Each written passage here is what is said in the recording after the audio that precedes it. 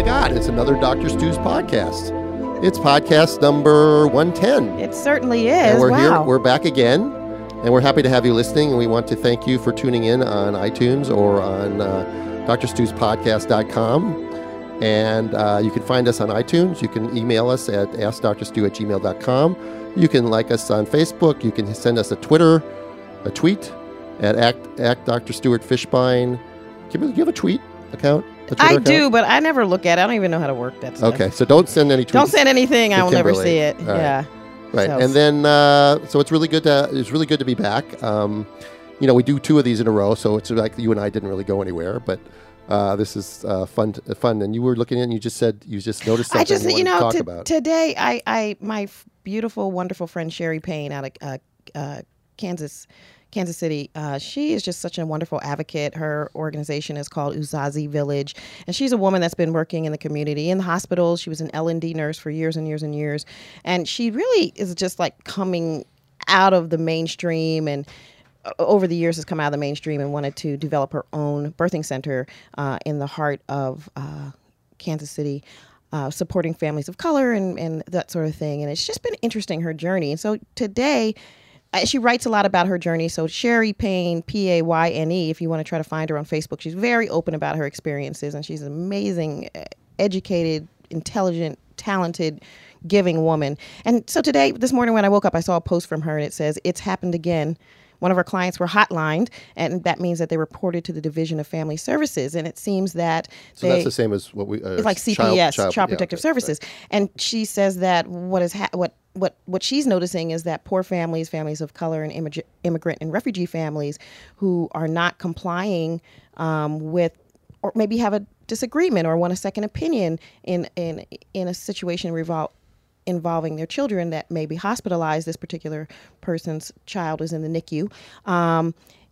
They're being threatened that if they do not do what the hospital is recommending, the doctor is recommending, that they're going to be reported to the Division of Family Services. And like I said, Sherry's slang term for it is hotlined. And she's saying that she's seeing her clients hotlined and threatened with the loss of her children every week. These are hospital birthing families, right? These are hospital birthing families, Stu.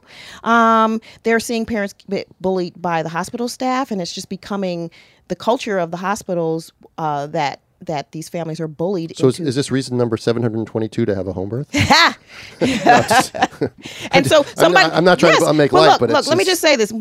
Somebody asked her, of course, what was the problem? Why are they getting harassed? What didn't they do? What didn't the family do? And so Sherry says, as I stated in the original post, it was a failure to comply with the demands of the hospital staff. In other words, there was it was a feeding. She said a lot of what she's finding is parents, for instance, they have a baby in the NICU and they want to initiate breastfeeding, and the hospital won't allow them because they have strict formula protocols for NICUs. So that's it. Now, first of all, that is not evidence-based. Preemies need breast milk just like anybody else, and moms who give birth to babies prematurely are supposed to be getting support in establishing breast milk supply in hospitals and things like that. But it is true. Okay, so they want to breastfeed their baby. Right. Or they want to give their baby pump milk and give their baby some milk. Exactly. And the hospital says, no, it's a violation of protocol. Right. So then they report them to Child Protective Services. Right. And Child Protective Services comes and says what? Like, oh, they wanted to give their baby what's medically recommended, and you want us to investigate them? Or do they just kowtow to the hospital and say, I mean, I know you don't know the answer to this, but I mean, it's absurd. If I was an investigator and I got called for that thing, I would slap the nurse or the hospital on the head. And then you would definitely get Child Protective Services. Well, then you'd get, you'd be arrested. Yeah. And the thing about it is that she had 78 comments so far and 59 shares of this post. And over, as I'm reading the comments, other folks that work in the system, in the hospital system, are saying, oh, yeah, that happens all the time at my hospital. Oh, that happens at our hospital, too. Oh, yeah, if somebody asks for a second opinion, they become targeted for harassment from hospital staff, and often with the threat of Child Protective Services being called. And I do know that has happened in California. It happens all the time. So it's it's a systematic abuse. What? Yeah, I that don't, and the mistreatment is and just and horrific. where does it come from? Does it come from hospital attorneys doing whatever they can to try to protect the hospital from liability? And why do they think it would be a liability? I mean, again, I know these are rhetorical questions. I'm just wondering, where does the hostility come from? I mean, do you think it's racist? Do you think it's because you think this doesn't happen to white families? I'm sure it probably doesn't happen. Oh, it as does much. happen to white families. Right. It does happen to white families because we know cases of this happening to white families too, Stu. But the truth of the matter is, does it happen as much? I don't know, but we do know what people are reporting back on Sherry's post is that they're seeing it especially happen to single moms, young moms, people of color, that sort of a thing. This is what people are self-reporting is going on. And, funny that you asked me that because our friend Kimberly, I talked about her 2 podcasts ago. She gave birth.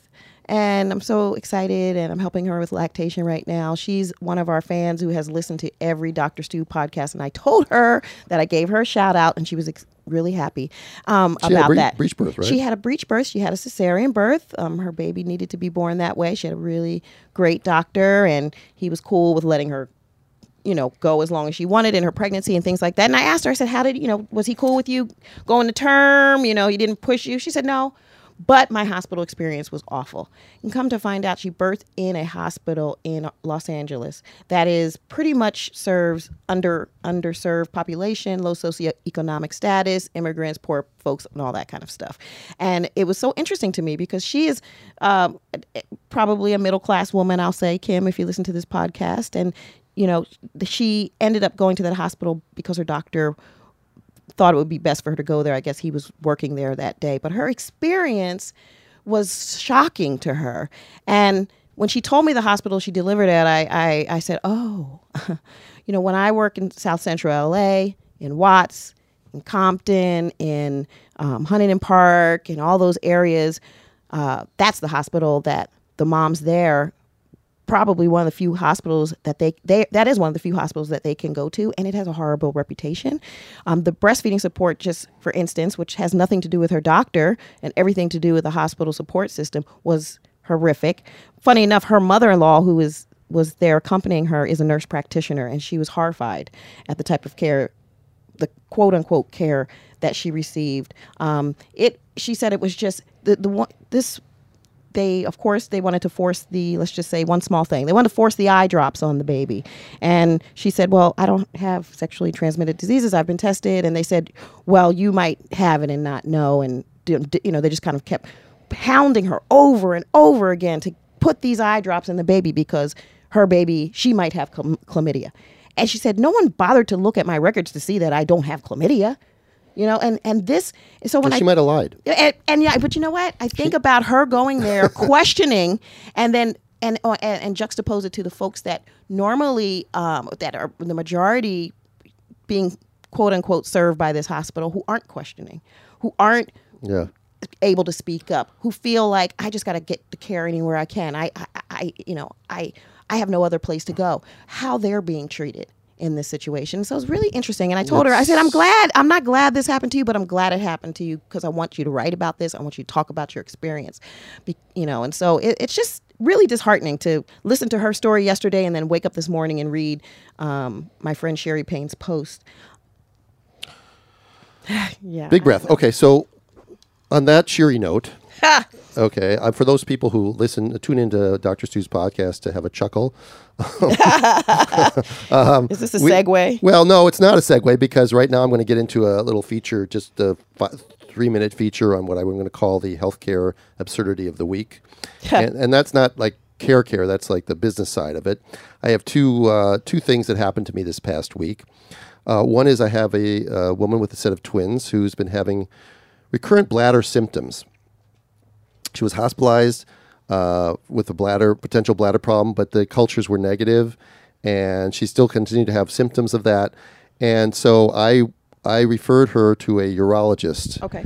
And just for the sake of people listening, even though this isn't the right date now, this was April. I referred her on April 18th or 19th okay. to see a urologist. Mm-hmm. And she's up in Bakersfield. Okay. All right. And I faxed all the information to her primary care doctor so that she could get the referral, because they have to jump through hoops with their insurance to go through the primary care doctor. And then I faxed all her records to the urologist supposedly that she's supposed to see. Sure. She texts me this morning, and she tells me that it's April 21st today. She texts me this morning that she got an appointment to see the urologist on May 24th. Oh. Okay. Now, she's pregnant with twins and bladder infections, and if she has put her one, in preterm labor. could put her in preterm labor. There's potential problems, and I've already treated her several times with courses of antibiotics, and I don't want to give her another course until I know what's what else is going on. Yeah. I mean, the first thing you do when somebody feels like they have a bladder thing is you call in an antibiotic for them. I mean, that's what we're trained to do. I know that homeopathic people and stuff don't do that, but if they try the other things and that don't work, we call it in. But if they call and they say, I'm not better, you don't call in another antibiotic for them. Right. You say, now you need to come in and you need to be seen. Right. So she's been seen a couple of times, even in the ER, and they can't really figure out what's wrong with her. So I wanted her to see a urologist. Sure. It's going to take 5 weeks to get her in. And so I I said to her, and I know that this probably will offend some people, but I said to her, you do have the option of just paying. Just calling, making an appointment, saying I'll pay. And you said that may offend some people because technically he's not supposed to take. No. He can. He can take cash. But you can get in faster if you pay cash. Right. And the idea of people paying for their health care, a lot of people don't think like that because they have Kaiser or they have, they have Medicaid, or they actually have an insurance company that they're paying $800 a month for their family for, and they say, well, if I'm paying that so much money, how come nothing's covered? And we'll say, welcome to the American healthcare system. But so I told her that, and I haven't heard back from her. And then we started podcasting, so I don't really know what's happening the rest of this afternoon. But I wanted to get in and see like either this week or certainly next week. I don't want her to wait 5 weeks to be seen.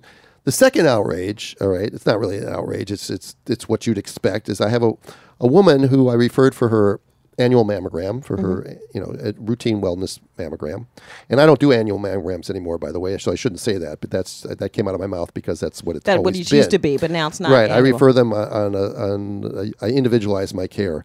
Anyway, she got a mammogram and it showed that she had some densities, and they recommended that she have more digital mammogram and an ultrasound of her breasts. So she's over 65. She's got Medicare. So I sent her to, I referred her to the same place that sent me where she got the initial mammogram.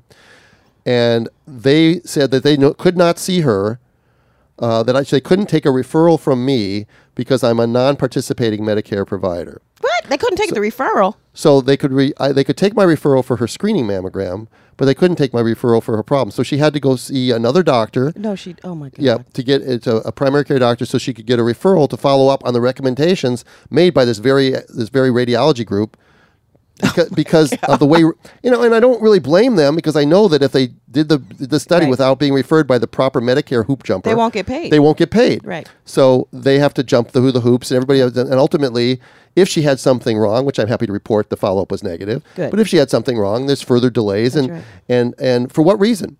Why am I, as a licensed physician with 30 years of experience, not able to give a referral to have her get the recommended test by the radiologist? So that just it reminds me, especially since you're talking More about good news. about Medicare or Medi-Cal or whatever it is. I'm a low income mom. I'm a student and all that good stuff. But my youngest kid, I wanted to change her pediatrician, and I had to go through some hoops with her Medi-Cal and to change the pediatrician. And I said, listen, if I need an appointment a lot sooner. And I know I have to wait 2 months to see this pediatrician because of the red tape, right? Yep. So I said, so I want to see her sooner. So can I just pay cash? And do you know they told me they cannot accept cash from me because my daughter's on Medi-Cal. So if I want to see that doctor, I'm actually prohibited from seeing her. I can't pay cash, and if my insurance doesn't jump through the hoops fast enough, I just have to wait. No, you have to find a doctor that doesn't take Medi-Cal. Right. And then you can pay them cash. I hear that, but I wanted this specific doctor. I know. And I hear what you're saying. I had already done my research. And as doctors have just sort of bent over and grabbed our ankles and taken it, up the wear, and we don't say anything because it's too difficult. It's climbing Mount Everest without oxygen. It's just not possible for us. We're all being kind of taken prisoner, kind of taken hostage. Well, as you heard in the last podcast, we are succumbing. And what we're going to do with the next topic we're going to talk about is it goes on to talk a little bit. We're going to talk about one of the specific vaccines, and it's the same sort of thing. Right. It's the brainwashing, Right. the constant pounding of ideas that are put forth by experts who probably, many of them are true believers. Some of them I'm sure are paid shills, but many of them are true believers that what they're recommending is right, or the system is the way it is and we can't fix it, and they don't do anything. And then again, since medicine isn't run by the doctors and the patients who provide the Right. the services, it's run by people who manage things in order to make it more profitable, Right. or more hoops, because you know that every time they put up a hoop, a certain number of people will not make it through. That's right. And then they don't have to pay for it. Right. It's the same reason when you try to file an insurance claim, Right. and you're initially denied. Right. And then they want more information. Right. And then you fill out more information. Yeah. And then you're denied again. And then Exactly. every time they do that, maybe 5 or 10% of people will just Right. say, "Oh, screw this, I'll just Right. pay it." Right. Right. I have that all the time when Right. when folks try to get reimbursed for my IBCLC, my lactation services, and I get so many letters, and they keep asking me for more and more information, and finally they just come up with something that just I don't have, and they say, okay, well we won't reimburse because you don't have a this or you don't have a that, and it has nothing to do with. It's just like they're looking for a reason. So anyway, I want to hear about this. Well, I want to talk a little bit, before I get into the HPV vaccine, I'm going to talk a little bit about this documentary that just ran in yes. April I gotta watch it. called The Truth About Vaccines. It was put out by a guy named Ty Bollinger. A lot of people are talking about and this. the people who made The Truth About Cancer. I actually suggested to somebody who knows this guy about the possibility of doing a Truth About Birth. Right, which would be really good if we could get that. Because this was a 7-part series. Each part was over an hour and a half long. And I watched all of them. Great. I stayed up night because I'm an insomniac anyway. And I stayed up at night after the hockey highlights were over. And even though my team is not in it. And but I did this. I was sort of happy that the Chicago Blackhawks got swept, so that was a good thing.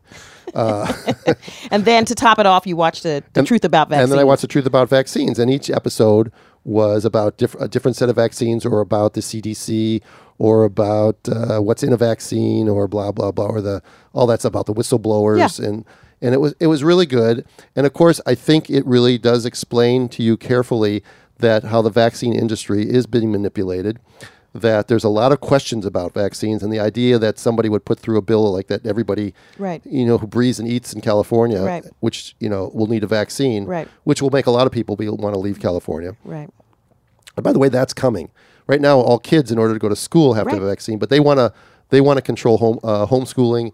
They want eventually, when in order to renew your license, or to renew your job, or to go into a school, or to be a PTA member, Oh, yeah. or whatever else, you're going to Right. have to be vaccinated with everything. One of the ones they talked about was the HPV vaccine, Okay. and not to get too in the weeds about HPV vaccine, but it came out, I think, 10 or 15 years ago with a vaccine against HPV 16 and 18. Okay. And then a few years later, they added in a couple. I think they added in a couple of the ones that cause genital warts. Okay. That's with And- 6 and 11, I think. or something like Yeah, 6 and 11. That's right. And then now they have a nine valent vaccine, or that goes against more of the oncogenic vaccines, and gets supposedly 90% of the viruses that cause cervical cancer. Okay. All right. So some people think it's a good I was thing. going to say, but that sounds like a good thing. It sounds like a good thing. However, if you watch the documentary, you understand that the effects can tend to wear off, that the vaccine is filled with adjuvants such as aluminum, toxins, retroviruses, particles, DNA from pigs and other things that the virus is grown in. There's a lot of contaminants in there. Now, you're not giving it to a 1-day-old baby. You're giving it to 11 and 12-year-olds, or even all the way up to age 26. They've recently added boys in. Of course they did. And of course they're going to add in adults, and they're going to add in boosters, and they're going to keep adding Right. things in. Right. And the vaccine people that just go along with it are going to say this is a great idea. Right. And the reason I brought this up today is because there's a commentary in one of my throwaway journals from a doctor from the American College of OBGYN, our old friend. Okay. She's the health policy president for president for health policy at the ACOG in Washington, D.C. And she writes in a commentary, so this is an opinion piece, that it is time for HPV vaccination to be considered part of routine preventative health care, meaning that it should be included, if it's not already. I don't know if it is in the California vaccine schedule or not. It is for the it's part of the 72. Yeah, it is part for of the schooling. For the 11 to 12, I think. So in other words, in order to go to school in California, in high school or junior high school, you have to have the HPV. You're vaccine. given it in middle school. Yeah. Well. So anyway, she goes on to talk about this, and she says that we could effectively eliminate 90% of genital warts and 90% of all HPV-related cancers. Now, a couple things about that statement. First of all, I don't know how they know that because it hasn't been long enough that they've been using the vaccine to know that it's going to be effective 20 or 30 years from now. Right. Well, does she give any citations? Does she say no? It's an opinion piece. So okay, there's no citations. This is her opinion. Yeah. Well, actually, there are some references at the bottom. I stand corrected. Okay. But again, I mean, when you give an opinion piece, you have an opinion. You pick the references that support your opinion. Okay.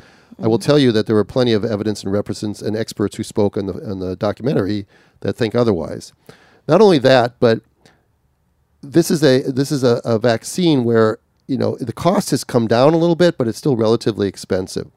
So you're giving it to people of higher socioeconomic groups. You're not necessarily going to reach the lower socioeconomic groups, which is why they want to make it mandatory. Right. The problem is there's potential side effects to these things. And again, should this be mandatory or should it be optional? And if you live in a family that, is a good, say, Christian family who, premarital sex is not something that they want to deal with or they talk about, do you have to do this because your kid might be sexually active? Right. Because this is sexually transmitted. And why are we giving it at 11 and 12? Right. I mean, the theory is if you give it at 11 and 12, it's more likely to be more effective than if you give it when they're 16 or 17 or 18 years old. The problem, of course, is that does it wear off? Right. And what happens when a woman or a man is 25, 30, 35 years old? Now, granted, HPV is more likely to be transmitted in a younger person. Okay. And that's because it takes rapidly dividing cells in order to replicate the virus. So you're saying that the older you are, if you come in contact with the virus, it's less likely to... Yeah, you know why that is?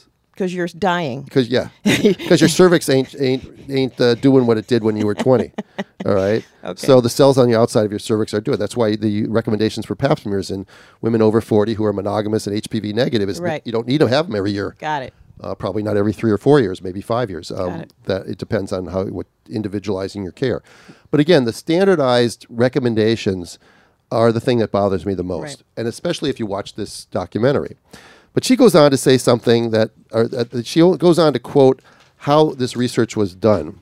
And I looked at this, and of course, remember what I've said this many times before, that you can't look at the abstract, you can't look at the conclusions, you have to look at the material and methods section. Yeah. Okay. So I'm just going to read this. She said, the new recommendation is based on robust multinational data. All right.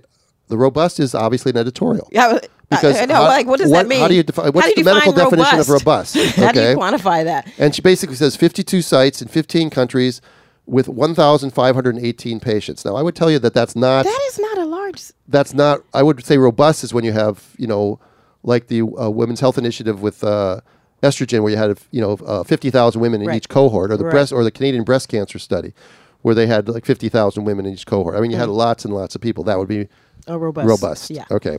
She goes on to say, immunogenicity of 2 doses of the 9-valent HPV vaccine, given 6 to 12 months apart, okay, in girls and boys ages 9 to 14, was compared with that of now I want you to tell me what's wrong with this comparison, okay, which was compared with that of a standard 3-dose regimen in adolescents and young women ages 16 to 26. Huh? Wait, hold on. Sorry. 5 cohorts were studied. Boys 9 to 14 given 2 doses on a 6-month interval. Girls 9 to 14 given 2 doses at a 6-month interval. Boys and girls 9 to 14 given 2 doses at a 12-month interval. Girls 9 to 14 given the standard 3-dose regimen. And girls and young women 16 to 26 receiving 3 doses over 6 months. Okay. What's wrong with that? Well, what are you comparing it to? I mean, you're comparing the 2-dose regimen to the 3-dose regimen. But they're 2 different age groups. Well, they're comparing different age groups. What aren't you comparing it to? not comparing. You're comparing. You're not comparing it to people who don't get the vaccine. There you go. And not You're so to mention, smart. You know, not to mention, this is why Kimberly is the best co-host on a podcast ever. Woo-hoo! I From did your not mouth- prep her. I did not tell her, but you can take a deep breath because your mouth to God's ears. how do I'm you smart. compare people who get 2 doses of something versus And 3 doses of something with somebody who doesn't get any dose with a placebo? You need placebo. Right. So in order to do a study, you need the double-blinded study. But not to mention, see, this is the way I'm looking at it. They went to these other countries. I wonder what kind of informed consent they gave these folks they were testing all these vaccines on. Well, we're only talking 1,500 people here. Still. So, yeah, I don't know. Still. It's not a lot of people. But still. Well, I'm sure they gave them. Do you understand what I'm saying? They probably said, "Here's a vaccine that will help you." You need this vaccine. You won't get cancer. Do these people even know that this was a study that they're testing the vaccine on them and they're testing the dosage on them? Were they even given that information? That's what I would like to know. Yeah. So then she goes on to say that the trial results showed that the immune responses to the 9 to 14-year-olds were consistently higher than those for the 16 to 26-year-old. So wait, say that one again. Sorry. The younger people made better antibody responses than the older people. So they're trying to give a reason to give it to you earlier. And she says, not a surprising finding since the initial trials for HPV vaccine demonstrated the same thing. All right. The interesting thing about her editorial is that there's nothing in here about side effects or about adverse reactions. Okay. So are you saying that 1,518 women got this vaccine and not a single one of them had a side effect or an adverse reaction? And how can you write an editorial saying that because I'm going to get to her recommendations in a second. How can you write an editorial that says we should do this in all children in the United States? Boys and girls, without starting at 9 years without old. any discussion about side effects or adverse reactions. So again, I'm sure she means well. And I'm not picking on her. All right? I sort of am. Yeah, I guess I am. I am picking on her. It sounds like somebody gave her an assignment. We need you to write this opinion piece on the HPV. You know who gave her the assignment? Merck. You said it. Yeah. But we're not picking on you. I'm not sure. Gardasil. I'm not sure who makes Gardasil, and the other one. I don't remember the name of the other one. But yeah, I could guarantee. Would you be surprised? No. Would you be surprised if Merck? I mean, I know when I go to, I haven't been for a while, but I am going. By the time this podcast airs, I'll probably be at the ACOG convention. That I'm sure there'll be big booths and there'll be cocktail parties and all that sponsored by who? Yeah. Merck and all the pharmaceutical companies. Correct. Okay. Yeah, absolutely. So it's kind of like. And I also want to know, does she disclose any conflicts of interest? No. So that, because when you... Again, it's an opinion piece, so she can have all the conflicts of interest she wants. It doesn't matter. It's an opinion piece. Right, because she's a big shot in ACOG, she gets the right to write an opinion piece in this magazine. That's what Tudor does. That's what that other lady does. She writes these opinion pieces, Yeah, that one. Yeah, well, of course. She's not mentioned on Dr. Seuss podcast, by the way. You violated. That's why I said the other lady. You violated I swung my hand around Kimberly, you're relatively new to the podcast, so we will forgive you for that. But I just had to get that out. I want people.